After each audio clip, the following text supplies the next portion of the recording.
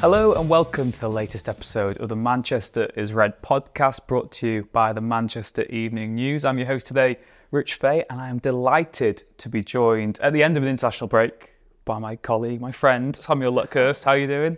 I'm doing very well, thank you. This feels like we're sitting across from each other, so it feels a bit like, I don't know, maybe Emily Maitlis and Prince Andrew, although I don't think either of us... Yeah, who's who? Yeah, I don't think either of us fit the bill there, but yeah. Have you been to Pizza Express before? Or? I have, and I can recollect, the times where I've actually sweat as well. Yeah, the studio light is making me sweat. I do sweat, I can put that on record. Samuel, I suppose the international break came at a bad time for United on the back of defeat to Arsenal. It felt like a particularly long 2 weeks. We've had so many off-the-field incidents. Obviously, United not in the best run of form as well. I suppose the place to start now is with Jadon Sancho. The official statement from the club in midweek that he will be training away from the first team. What is the latest on the situation? And do you see a resolution anytime soon, or do you think this is just get the statement out there? Obviously, the press conference will come later on Friday. You'll hear that at the end of the podcast. Do you think this is just a case of dealing with it for now? It would be strange if it was a Greenwood-style month-long investigation. There's nothing to really investigate. It's just what punishment does what he did constitute.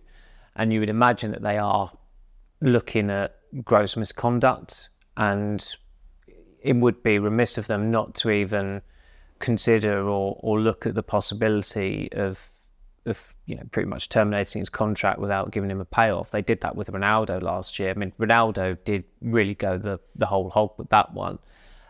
With Sancho, it's a bit more condensed, but it's still very incendiary. And I still think that whatever happens between now and then, this has to be probably his last months, if not his last season at United. I think the way it's going, he'll do well to see out the season. I've got to ask, you don't see that? Do you personally not see any way back from him now? I mean, I don't think so. I suppose as sort of journalistic, and the fans are always like, Sancho redemption, he could come on, he could score a hat-trick in a game and things can turn quickly. There were probably some acolytes who had delusions of grandeur that he'd start this weekend because they don't seem to have a senior right winger available, and Ten Hag's reluctant to use Pellistri.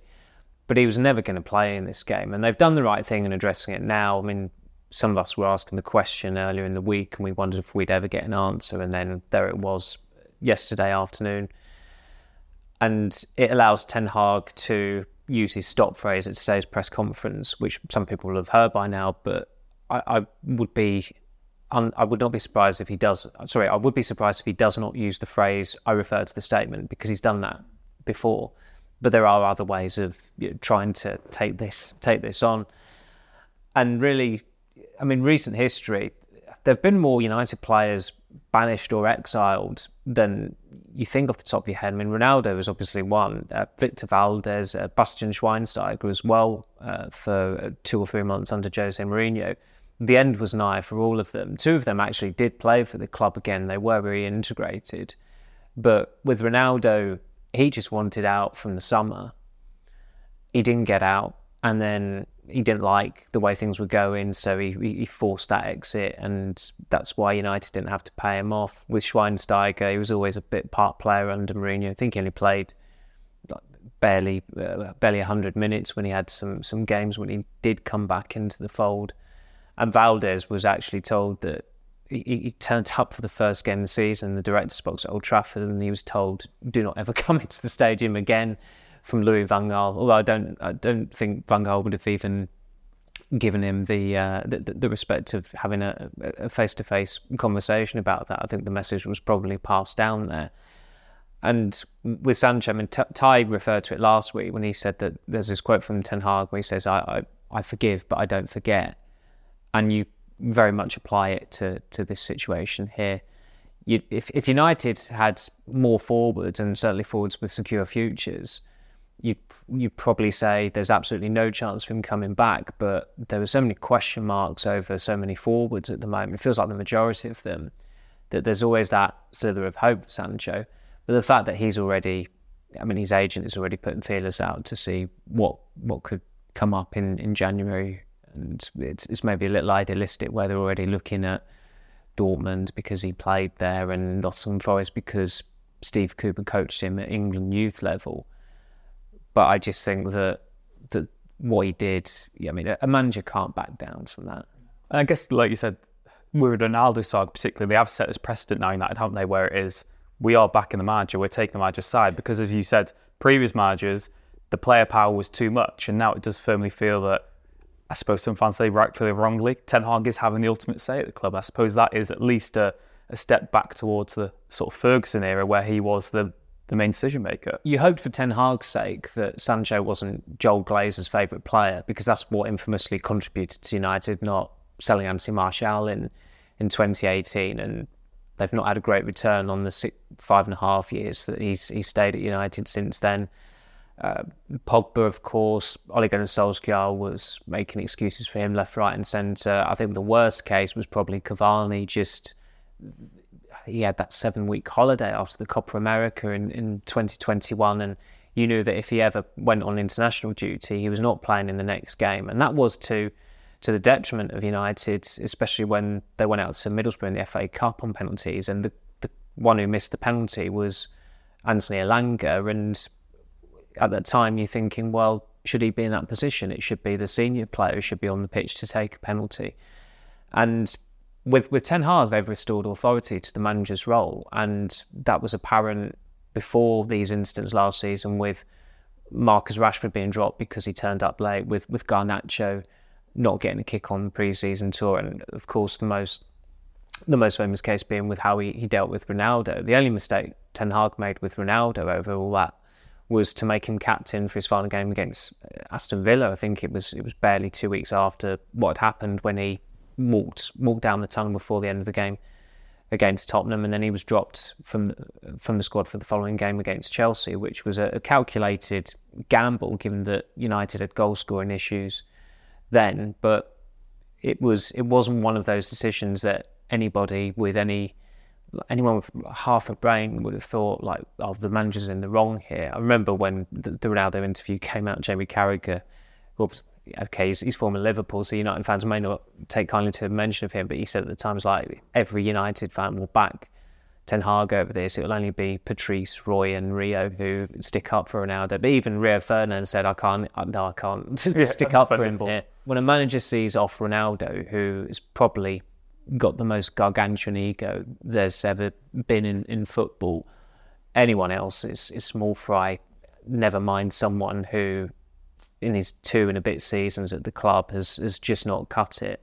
And United have to consider cutting him loose. So I think that will have to be, there's a hell of a lot of small print in contracts, and they'll pour over it. But I still suspect they'll be reluctant to just completely, cut their losses of someone who is still a sellable asset. There would still be a small pool of clubs out there who would be in for him in January. But the problem is he's on such a long contract as well that United will be making a big loss one way or another if he does get sold. Yeah, it's only just over 2 years, isn't it, since it was almost billed as a bit of a bargain buy. United had waited a year, saved £35 million on Sancho, and like you said, ultimately, even for what he's done on the pitch when he's been at his best, it is a very small sort of highlights reel of big moments, and in big matches he's not always been able to deliver. You think of the goal against Tottenham, you think of the goal against Liverpool. There's not much more. The goal against City in the game they ultimately loses. And there's not too much more than that. He makes some good compilation videos. I was trying to say compilation there, of videos, yeah, and good highlights reel at times. But in terms of his actual back catalogue at United, he's just not done enough for a £73 million player. And you mentioned as well, you wrote earlier in the year that Ten Hag was losing patience with him then, wasn't he?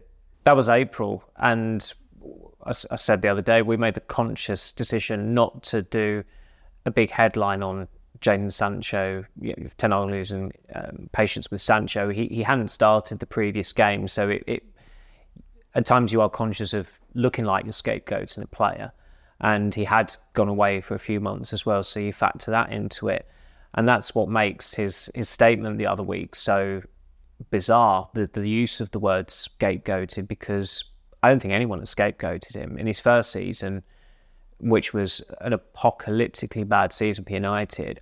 There weren't many people who were saying Jadon Sancho's the scapegoat of this team. It was Paul Pogba, given that the supporters were telling him to F off in his final game at Old Trafford.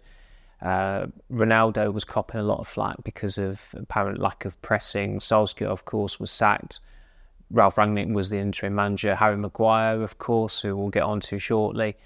Sancho was a long way down the list of players that were getting targeted. Marcus Rashford got targeted more, by the supporters even. He was sarcastically cheered off in a game.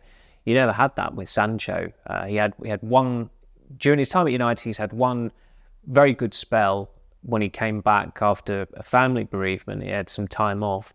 He came back, I think it was the early February of 2022, and he was on a pretty good run of form for about a 6-week period, I'd say, and that was when he scored that very good goal at City, and he got a couple of other goals during that time, and he was in pretty good form. But other than that, it's just isolated performances here and there, sometimes not over the course of the whole game. His best performance last season was probably when he came on the second half against Leicester, who were very unlucky to be 1-0 down at half-time, and he was a game changer that day, and United ended up winning it 3-0, and he got a goal. So you expect more from a 23-year-old, and he's certainly expendable. And of course, again, I know we'll get onto this with the Brighton preview later. He's never really nailed down position in that either, has he? I mean, he was signed to address this long-term right-wing issue. His best football's been on the left or through the middle at United. They've already got an abundance of left wingers who are inverted. You've got Rashford who plays there. You've got Garnacho now as well.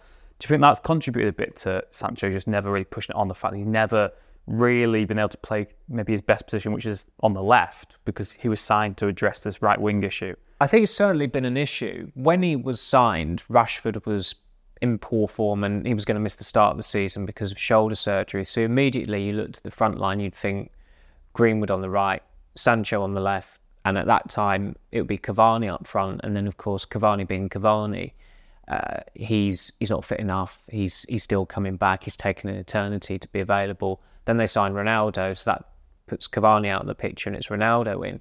But when Sancho made, it might have been his full debut at Wolves, I can't remember if it was Wolves or Southampton that he started, but the confusion at United was such that Wolves game, you had Daniel James starting on the right and Sancho starting on the left, I think, or maybe the other way around. But they'd made this mistake with Daniel James in 2019, who was signed as this stopgap essentially until they eventually were able to get Sancho.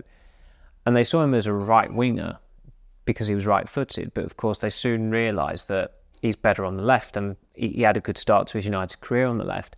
Sancho's played his best football for United off the left, and he was identified. The club said, we know the right wing is a priority position.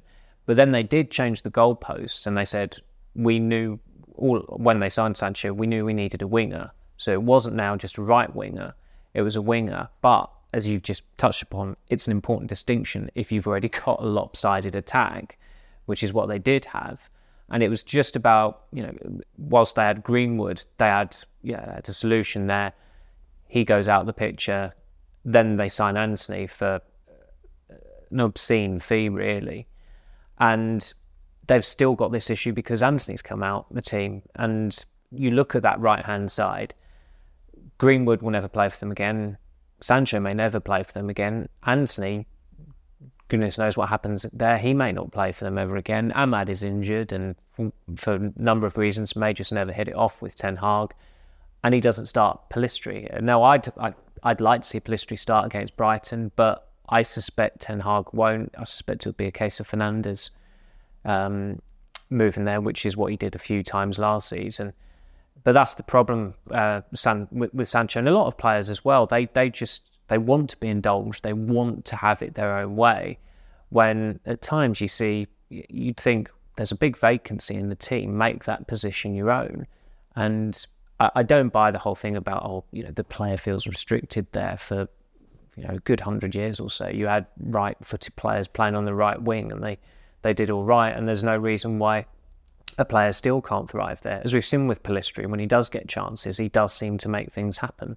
Yeah, and we've seen as well in football, haven't we, that for a while having a striker went out of fashion. There'll be a time when having proper traditional wingers will probably come back into fashion, and someone like Pellistri will be worth his weight in gold. Yeah, perhaps. Right, you could easily see it happen. So, yeah, we'll get on to the Brighton discussion in the third part of the podcast. Thank you very much for joining us for part one. Stay tuned to the end of the podcast as well to hear what Erik Ten Hag had to say about Sancho in his pre-match press conference.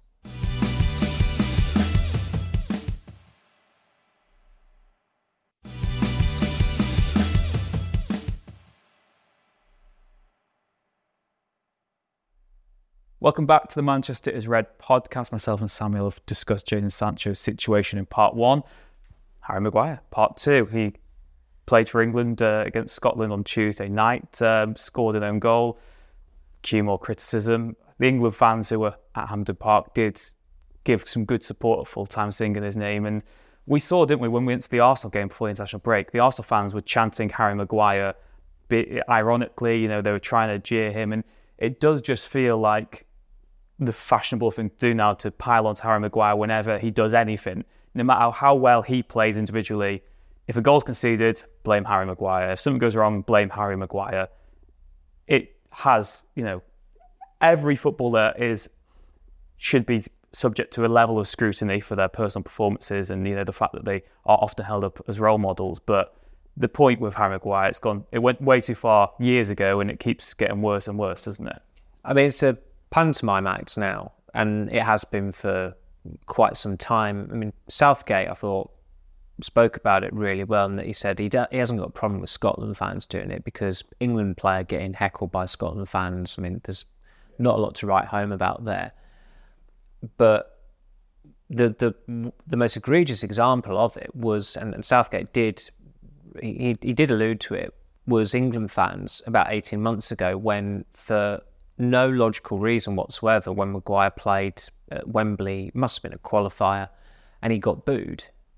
And you think, why the hell are England fans booing someone who's actually been brilliant for England and less than a year earlier was world class for them at a European Championship that they reached the final in?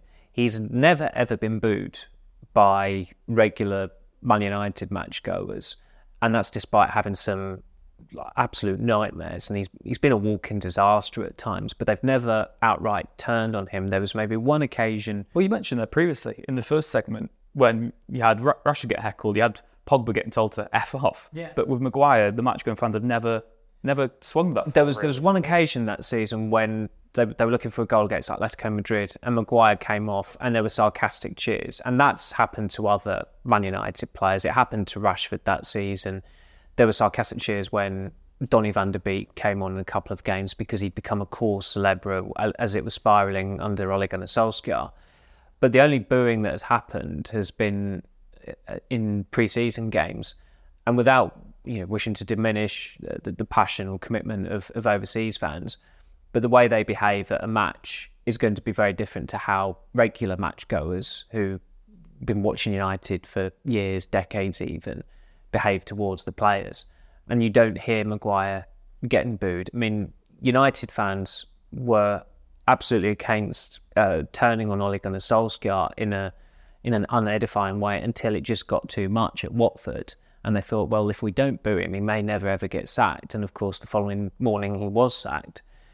I think with what Maguire's mother said about it in terms of the abuse, with that, there wasn't abuse as such at Hampden Park. I mean, he was being heckled, and Arsenal fans heckled him as well. And unfortunately for him, he's just stuck in this vortex of negativity that he's not going to get out of until he gets out of United. And it's just not lucklessness when, although his own goal was, that was more luckless than careless, I'd say. And I'd say the same about his previous goal, which was also an own goal, unfortunately for him, when Sevilla equalised. Was it the one against Tottenham? Was that last? He had one, when Christian Romero got in his face as well, the season before last. But unfortunately for him, when he's coming on in games, he's giving opponents hope. He came on in that Sevilla tie with United 2-0 up at half-time in the first leg. They ended up losing it 5-2 on aggregate. So when Maguire was on the pitch across that tie, United got thumped 5-0. Which of course is going to reflect terribly on Maguire. And he did contribute to it with his pass getting cut out for the goal in the second leg. He comes on at Arsenal with United at 1-1. They end up losing 3-1. He looked uncomfortable, I thought, Arsenal. Amid the catcalls and the goading, he did not look assured of himself. I thought he played with assurance for England in week. When he was on the ball, he was very calm. He used it well. He wasn't flustered. The own goal was unfortunate. I don't think you'd hold that against him, but as soon as that happens, that there's going to be some sort of pile-on from lowlights online rather than constructive criticism.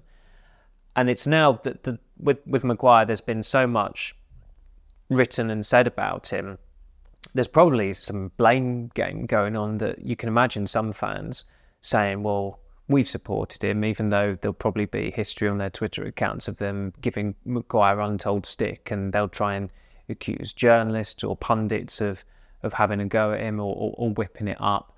I think from the media, in terms of those who cover the England national team, he's got a pretty easy ride because he plays well for England. And there are a lot of pundits who sympathise with him because, again, I think they want him to do well for England. And also there's some empathy there as well. But there are other pundits like Roy Keane who just look at him and think, how is he Man United captain? And I'm going to say my piece on him. And ultimately, there is a reason why he does not start for Man United anymore and he doesn't captain Man United anymore. And if you were to be brutal about Maguire, which I don't think we have been so far in this segment, but he could have ended this negativity if he just accepted his standing in the game and went to West Ham. I know, I suppose that's what I was going to say. It's a difficult one, isn't it? Because half of me says his club manager, national team manager, needs to take him out the firing line, let him have a chance to even have a break from football for a little while if he needs to. Obviously, that might not do his confidence any better, but you get that dilemma, don't you? Of, is it better for him to maybe stop playing for a bit or be taken out the fire line, go to, like you said, somewhere like West Ham? But he's still got that personal pride as well of, I don't want to give up on United yet. So I can always see it from both. You can spin it both ways. Yeah. And the spin was that Ten Hag was always happy to keep him as a squad player, and Maguire's happy to fight for his place. Happy is pushing it. Yeah. I mean, Ten Hag dropped him over a year ago. He's not won his place back. He was available for sale in the summer. He's fourth choice now, isn't he? He's fourth choice centre back. I mean, he's at least avoided the humiliation of Johnny Evans somehow leapfrogging him, which should never happen, looking at the way Evans has been playing for United. But he's just not what Ten Hag wants. And going to West Ham would have been the ideal move in that there's European football. It's a club that has got a big following in the national media as well. It's a club that is managed by someone who is quite defensive-minded and would protect him, not too dissimilar to Gareth Southgate as well, David Moyes. Going to West Ham would have been good for Maguire. And we saw what Lingard did at West Ham. Yeah. He revitalised his career. And there was the point when Lingard had left United and people don't care. We used to, like, inside secret here, like, if you put Jesse Lingard's name in a headline, it would bomb. No one would want to read it. But then when he had his West Ham spell, he came back and he's flavour of the month again. And like you said, sometimes you need to maybe take a step backwards to then take two steps forward. And for Harry Maguire, I mean, I suppose the element that's difficult is he's never really got to lose his England place, is he? If it felt like that was at jeopardy if he wasn't playing every week, then maybe he would have left United. I wondered if Southgate had fired a shot across his bows by taking him out of the team against Scotland and putting Lewis Dunk in, because Dunk, I mean, they actually look slightly similar as well in terms of their standing and the way they bring the ball out of defence. And you would probably say, the way Brighton are going as well, that Dunk would be a credible candidate to start at Euros alongside John Stones. And now it's a case of getting him more international minutes and exposure at that level of international football, so that he's comfortable in a tournament environment. But that's on Southgate, who is, everyone knows about his loyalty to certain favourites, Calvin Phillips being another one. And Maguire hasn't let him down. I mean, you look at that England squad, it's probably the strongest squad of all the European teams, I'd say, particularly in attack. And although people will say, well, defensively there's this issue and that issue, at tournaments they tend to defend well. Pickford has been a good player for England. Maguire has been a brilliant player for England as well. So the way it's looking in shaping up for the Euros looks quite auspicious for them. And Southgate, rather selfishly and rather understandably, may look at that and think, well, look, Maguire hasn't let me down so far. He's probably got one more tournament in him. I'm going to stick with him. But he said himself, it's not ideal preparation. And January is not an ideal time to be engineering a move just to ensure that you're starting for England at Euros. There haven't been too many England players who've done that when they know it's their place at stake. It's not the squad place at stake. I think that's always quite fluid. I mean, that's why Lingard went to West Ham that January, because the Euros were coming up and he he needed the playing time because he wasn't getting a kick for United. But with Maguire, there's so much credit banked there that Southgate maybe should have been a bit harsher with him and told him, if he had a conversation with him during the summer, look, if you're in this situation again, I can get by with you not playing a lot for 3 months before a World Cup, but if you've not played a lot for 2 years going into Euros, I can't do that. There has to be a line at some point there. But I don't think anybody's expecting Maguire to be taken out of the squad for the October internationals. I still think even if he doesn't get a kick for United, I think Southgate was so staunchly defensive of him in midweek that Maguire's got a place for that squad next month. And so therefore the player is not as inclined to leave when there's going to be a shortfall in his wages. And he practically admitted that he and United can come to an agreement on his payoff. I suppose, well, in terms of what happens next in the United career, obviously fourth choice this season. We saw he's only taken 4 games of the season before he's being relied upon, both him and Johnny Evans. So he's going to get chances whether United fans like it or not over the coming weeks, because there's so many fixtures coming up. And obviously Varane's been injured. Martinez has had his knock with Argentina as well. He's not played. So I suppose the question is, what do you think happens for the rest of the season with Maguire? Because a January loan looks so unlikely, because United would have to get someone else in anyway, and we saw how difficult that was in the summer. Yeah. You've already written as well this week that a centre-back's being looked at for next summer. It's going to be a lot easier to buy a centre-back in the summer rather than January. So do you think that it's most likely that Maguire sees out this season with United, and then maybe next summer's when he'd actually leave? I mean, so much could happen, couldn't it? I mean, maybe Southgate's conscience would kick in and say, I've got to take him out. But I just think that the tone and the delivery of what he said in the week about Maguire and how protective he was of him, I think Maguire's just assured of continuing to play for England, and he clearly loves playing for England. It's escapism for him. He's the England fans, the regulars anyway, not the pantomime act, were singing his name at Hampden the other night, and he's always been quite popular with England's following as well since he came into the team, and understandably so given his tournament performances. But United did some business in January this year in terms of loans, but loaning a player out, I mean, they didn't want to loan Maguire out in the summer. They wanted to sell him. So there'd have to be a big incentive for them to loan him mid-season, and they're not going to leave themselves short as well. If he goes out, someone has to come in. Do you want that? Do you want the instability there? But again, I'm trying to think who else United could buy. I mean, they've already got Evans in. I mean that's the thing. Like I thought they did well in terms of identifying Sabitzer as late as they did. I thought he was a worthy signing. Weghorst was not. Jack Butland was just a body that fit the bill, and they got that done quickly. But that was a very minor incoming. But if Maguire's going, you have to have a pretty significant incoming to replace him, and a lot's going to depend on what happens between. Well, everything depends on what happens between now and January. That was Dutch, isn't he? Yeah. Free agent. Well, he was in front of us at Arsenal as well, wasn't he? In the press box. He played brilliantly in those Legends games. He's close to the analysts, so maybe he's got the right view of how to go about it. I mean, David Blind was on the market in the summer as well. Maybe United missed a trick there, but you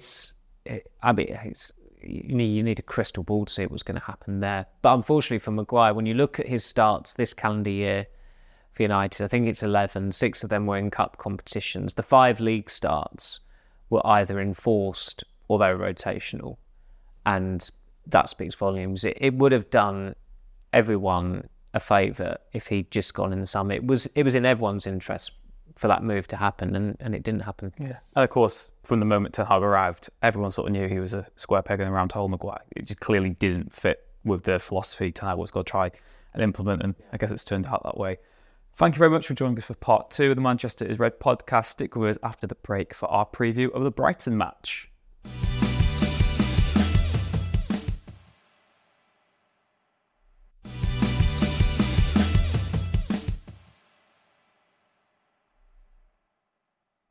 Welcome back to the Manchester is Red podcast. Samuel, Brighton at home this weekend then. United have won their 2 home games this season, rather unconvincingly. lost both of their games away from home, lost, of course, to Brighton at the end of last season. What are your thoughts going into this one then? Part of me thinks it's United at home to Brighton, so they'll probably win. They'll get a penalty. Brighton away is a very different prospect. I would typically I'd back them at the Amex this season, but do you think that, considering how much sort of turmoil and distraction there is away from the pitch, that United can put things right this weekend, or do you think it'll be more misery ahead of that trip to Bayern next week? If they lose, I think it will be the cracked badge week on the back of newspapers, which does Brighton a bit of a disservice because they're a brilliant side, but if you've lost 3 of your first 5 Premier League games, that is a crisis.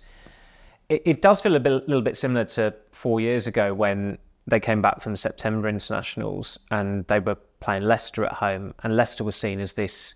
The 1-0 rush? Yeah, these upstarts who might, barge their way into the top 4. And of course, between themselves and United, did go to the wire that season in the final game at the King Power Stadium that United won. But looking at the Leicester team at the time, there were a lot of Leicester players who would have improved United. Yeah, I think we said there's about 5 or 6. Yeah, you were thinking Maddison, Vardy, maybe. Ricardo Pereira was pretty good at the time. Ben Chilwell was fit and firing. I think he might have been England's starting left back because Luke Shaw was injured. And Brighton, I think, are a better team than that Leicester team. The only thing that this Brighton side are lacking is a trophy, and you wouldn't put it past them winning the FA Cup or the League Cup or the Europa League this season. They've got a brilliant coach. There's a reason why he is seen as a credible candidate to replace Pep Guardiola at City whenever he decides that he's had enough at the Etihad.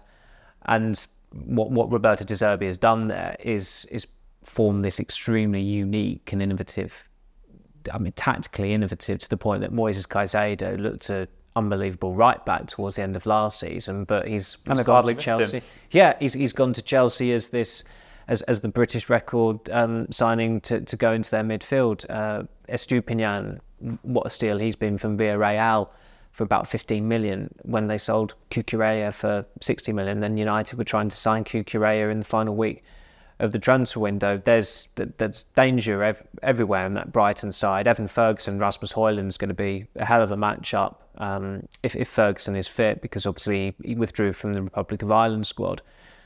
But it would be, I think it would be huge if United won this game, even though it's a home game and only 5 games into the season. Brighton are such a good side. They've had the hex over United in recent years. They're unbeaten in their last 4. The one that they didn't win was the Cup semi-final, which was technically a draw, but they lost it on penalties. But they've won their last 3 in the league against United, and they certainly deserved it in those 3 games. It was quite tight at the Amex last season with that added time goal. And those games have become tighter. Brighton obviously thrashed United 4-0 that time in one of was it a few years ago, games. even maybe in the pot, maybe when they had the FA Cup game at Old Trafford, or was it League Cup game, and I think they collapsed late on, but they were really good. It felt like a League Cup game. I think it was even like a Premier League. It was a Premier League midweek game, in like December or January. It was February, but it was very cold. It was not nice weather. But even then, as you said, they were starting to show signs of... I'm trying to think what United's most comfortable win over Brighton's been since they got promoted. Really, there's not really been many, if any, have there, because you think of the first trips under Mourinho to the Amex. No, they got I think even under Chris Hughton, it was a 1-0 here, a 2-1 there.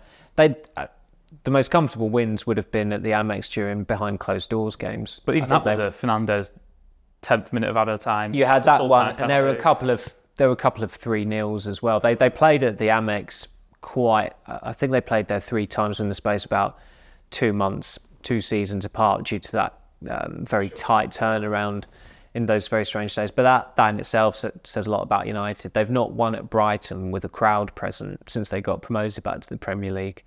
And at Old Trafford, it doesn't seem like they've ever had it easy against them. I think they've always been wins by the odd goal, and that was the case when Chris Hughton was Brighton manager in their first 2 seasons. I think there might have been a 3-1 when Potter was coach, but Brighton maybe got it back to 2-1 at one point in that game.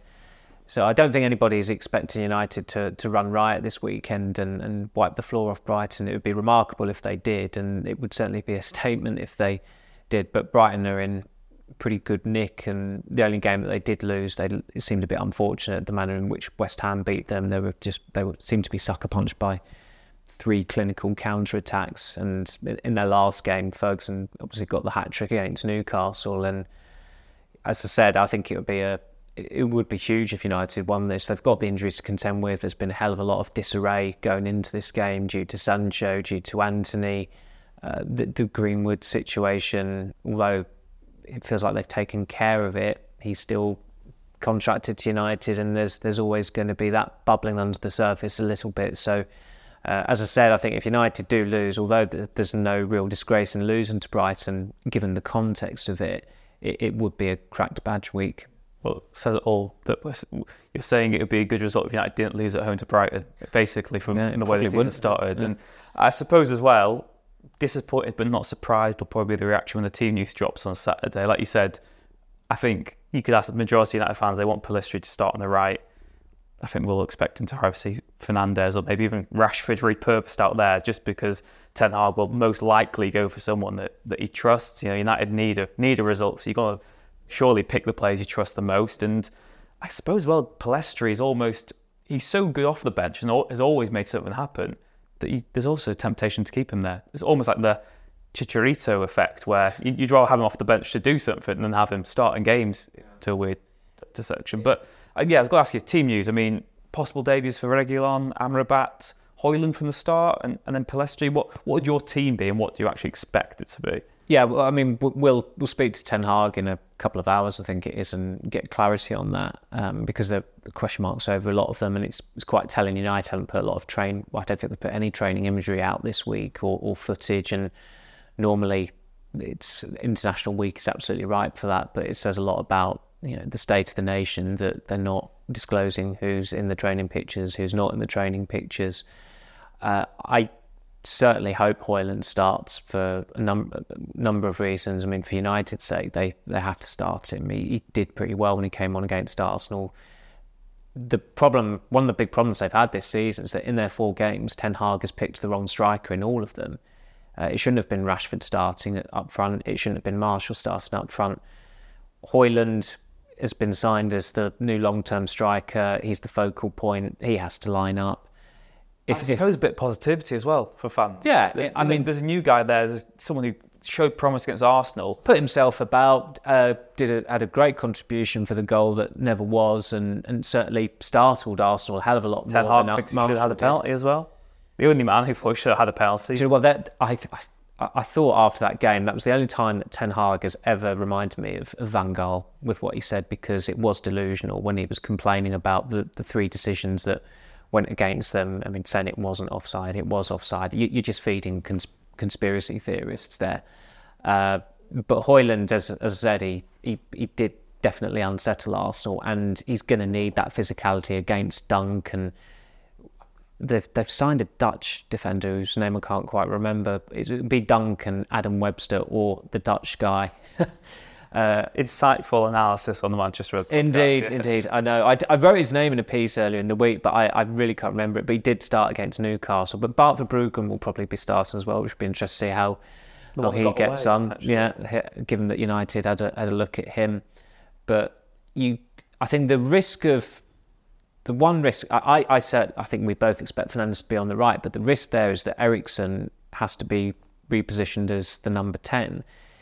I think 2 of his worst performances last season was the number 10, and the only 2 times he played there were against City in the win at Old Trafford, when he came off probably at 1-0 down, I think, and the FA Cup final, where he was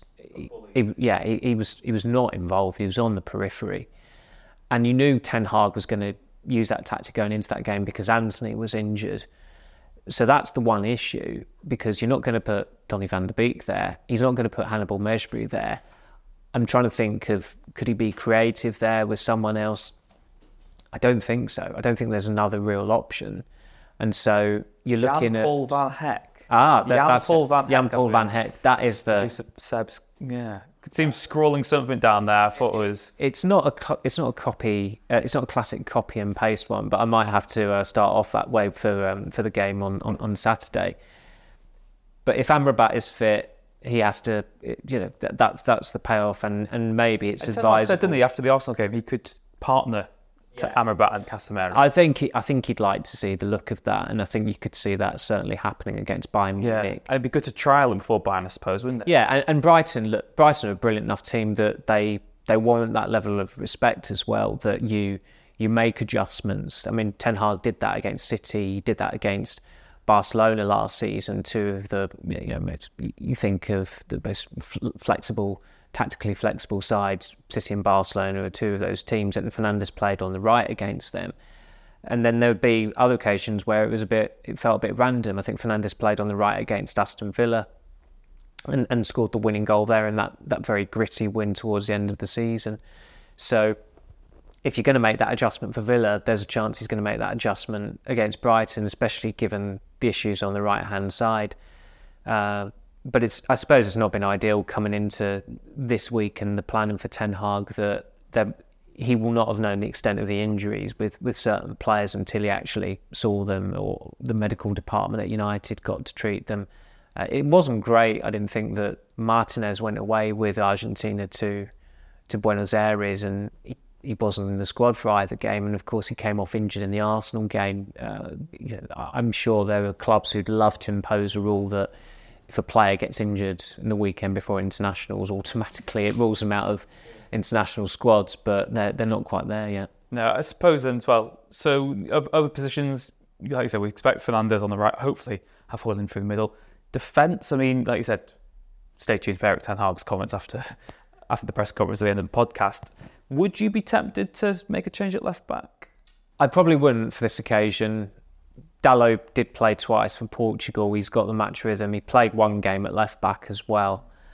And I actually thought he played all right against Arsenal until, unfortunately, Gabriel Jesus sent him towards the advertising hoardings to seal the win.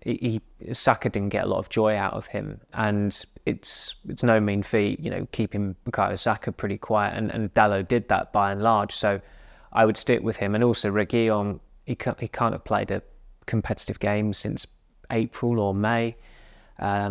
Brighton's a pretty unforgiving team to come up against. It might be a case that he's eased into the team through one or two substitute appearances before that. I think a lot of players have probably circled it in their calendar, the Crystal Palace League Cup game, because that's going to be rotation central. I think it might be Harry Maguire's next start for United, Reguilon. There'll be a lot of players who will be itching to play in that game. Well, yeah, he's certainly eligible to play in that one. He's not eligible to play in the Champions League, but he can play in the League Cup. But I'd still go with Dalot and at centre half, unless Varane is fit, and maybe there's good news awaits there. He's been reported at Carrington, but that doesn't mean that he's been training, doing full training at Carrington. If all the centre halves are fit, then it's Varane and Martinez. If two of them are injured, then it's Lindelof and Maguire. If it's just Varane's still out and Martinez is okay, then it'll be Martinez and Lindelof again. Again, I thought they did all right in the circumstances at Arsenal, and it wasn't a surprise that when they went off that the collapse happened in added time. Like we said, stick with us in a few moments' time where you'll hear Erik Ten Hag's comments from his post-match press conference. Just a note as well that the Manchester Red... Or pre-match press conference or post-match? Well, it's post-match, the Arsenal press conference still, isn't it? It's the Brighton pre-match press conference. So I was trying to get onto what's going to be happening next week, because there's going to be a special podcast, yourself and Ty, in Munich. Oh, in Munich, Happens to be Oktoberfest as well, doesn't it? I know. It's it's dreadful. I know. You'll have to, get a bit of colour, won't you? Absolutely. To explore around there. But there'll be a special podcast from Munich on Tuesday. Of course, there'll be a podcast as well on Monday as well, looking back at what happened at the weekend and loosely looking at the week ahead. Also, Manchester news, check the description of the podcast. There is a Euro supplement ahead of that Champions League campaign. Read it for all the insight and analysis as United look to conquer Europe once again this season. Thank you very much, Samuel, for joining us today on the Manchester Red podcast. Thank you, Rich. Thank you very much for joining us wherever you are in the world as well. A reminder, you can watch the podcast on YouTube. Check us out on all the socials as well. Man United MEN. And we'll see you again next time.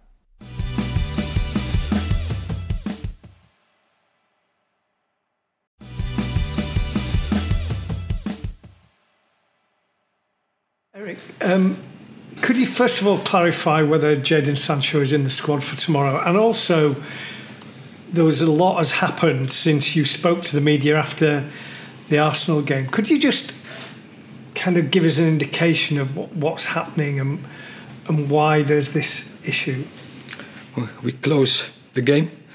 We work on the feedback. We give the team feedback. I think we played very well in Arsenal. You could already see before the game, we trained very well, we played very well. I think we deserved much more in Arsenal. It was not on our side. That was definitely the outcome of our analysis. But you see, we are progressing against a good Arsenal. But minimum, we had to get a draw there, and I think we should have won there. But we didn't. But we take the performance, and also in the last 2 days when all the players they came back, we trained very well, and we are ready to fight Brighton. Very good Brighton, but we are really looking forward to. We have a lot of energy. Like I say, we have a good vibe, so we are ready for it. With respect, I asked you about Jadon Sancho and his response to what you said after that game, and also the statement that came out yesterday, whether there's been any resolution to that. I think everything is set. So, and as I said, squad is strong, squad is in good spirit, good mood, go into the game. It doesn't feel as though there's a good mood when you consider the Jadon situation. Anthony obviously is not available to you. How can the squad be in? They are very good because you have sometimes setbacks in seasons. Players are injured or other reasons. They are not available, and therefore you construct a squad. And the squad is very good, and players who are available are very motivated to give a good performance. Eric, can you give us an insight into who is available for this game then? Alessandro Martinez, is he okay to play? Yes. No issues with his injury anymore then? No. Victor Lindelof's okay? Yes. Mason Mount? No. Rafael Varane?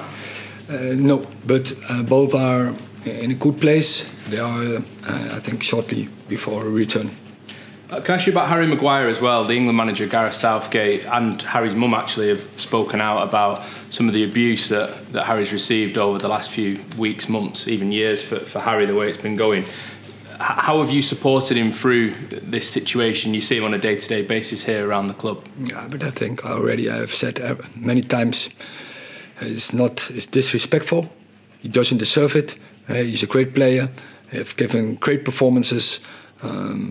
It's crazy, but it's how it works, and Harry has to block this by performances. And obviously Harry said as well that he feels he's able to cope with the criticism, the scrutiny, the abuse. On a day-to-day basis, like I say, being here around him, how do you see him dealing with that? Yeah, good, but it's unjustified. If you see his career, it's a great career, and it has a lot to come. And as I said, he has to block it by good performances. Thank you. Hi, Eric. How much do you feel sometimes a bit of a father figure to some of these players? All the management you have to do around them, it's not just what they're doing on the training pitch, is it? No. It's also you live with the generation. It's about team constructions, the group dynamic, but it's always about team.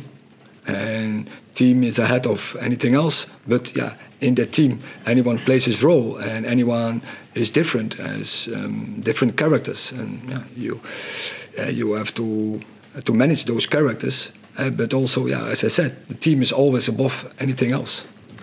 And we know that you can have a very, very strict line sometimes. Do you stick to that with these players, or have you been able to give a bit more leeway to some than others?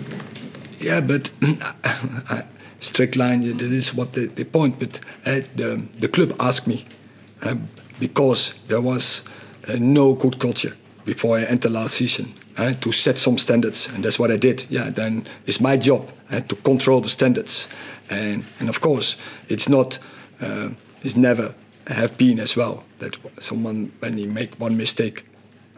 No, is a whole process.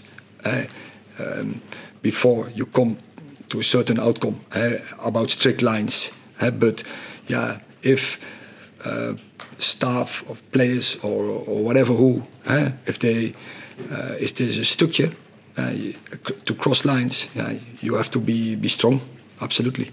And you mentioned there about culture and how the club's changed since you arrived. Of course, Brighton was your first Premier League game. Where do you see this team now against Brighton again compared to when you first started? Oh, I love it to play them, because it's typical, and we had 2 great games in spring against them. You saw it was really head-to-head. We know we have to play tomorrow to our best, because they will let you sacrifice and suffer. But also, it gives you a lot of options. So I'm really looking forward to go into that fight. Thank you. Okay, well, Sorry. last question in this section. Do you have an idea how long Anthony may be away from the club? No idea. Have you spoken to him over the last few days? Is he okay? Of course, he's disappointed, but he is okay.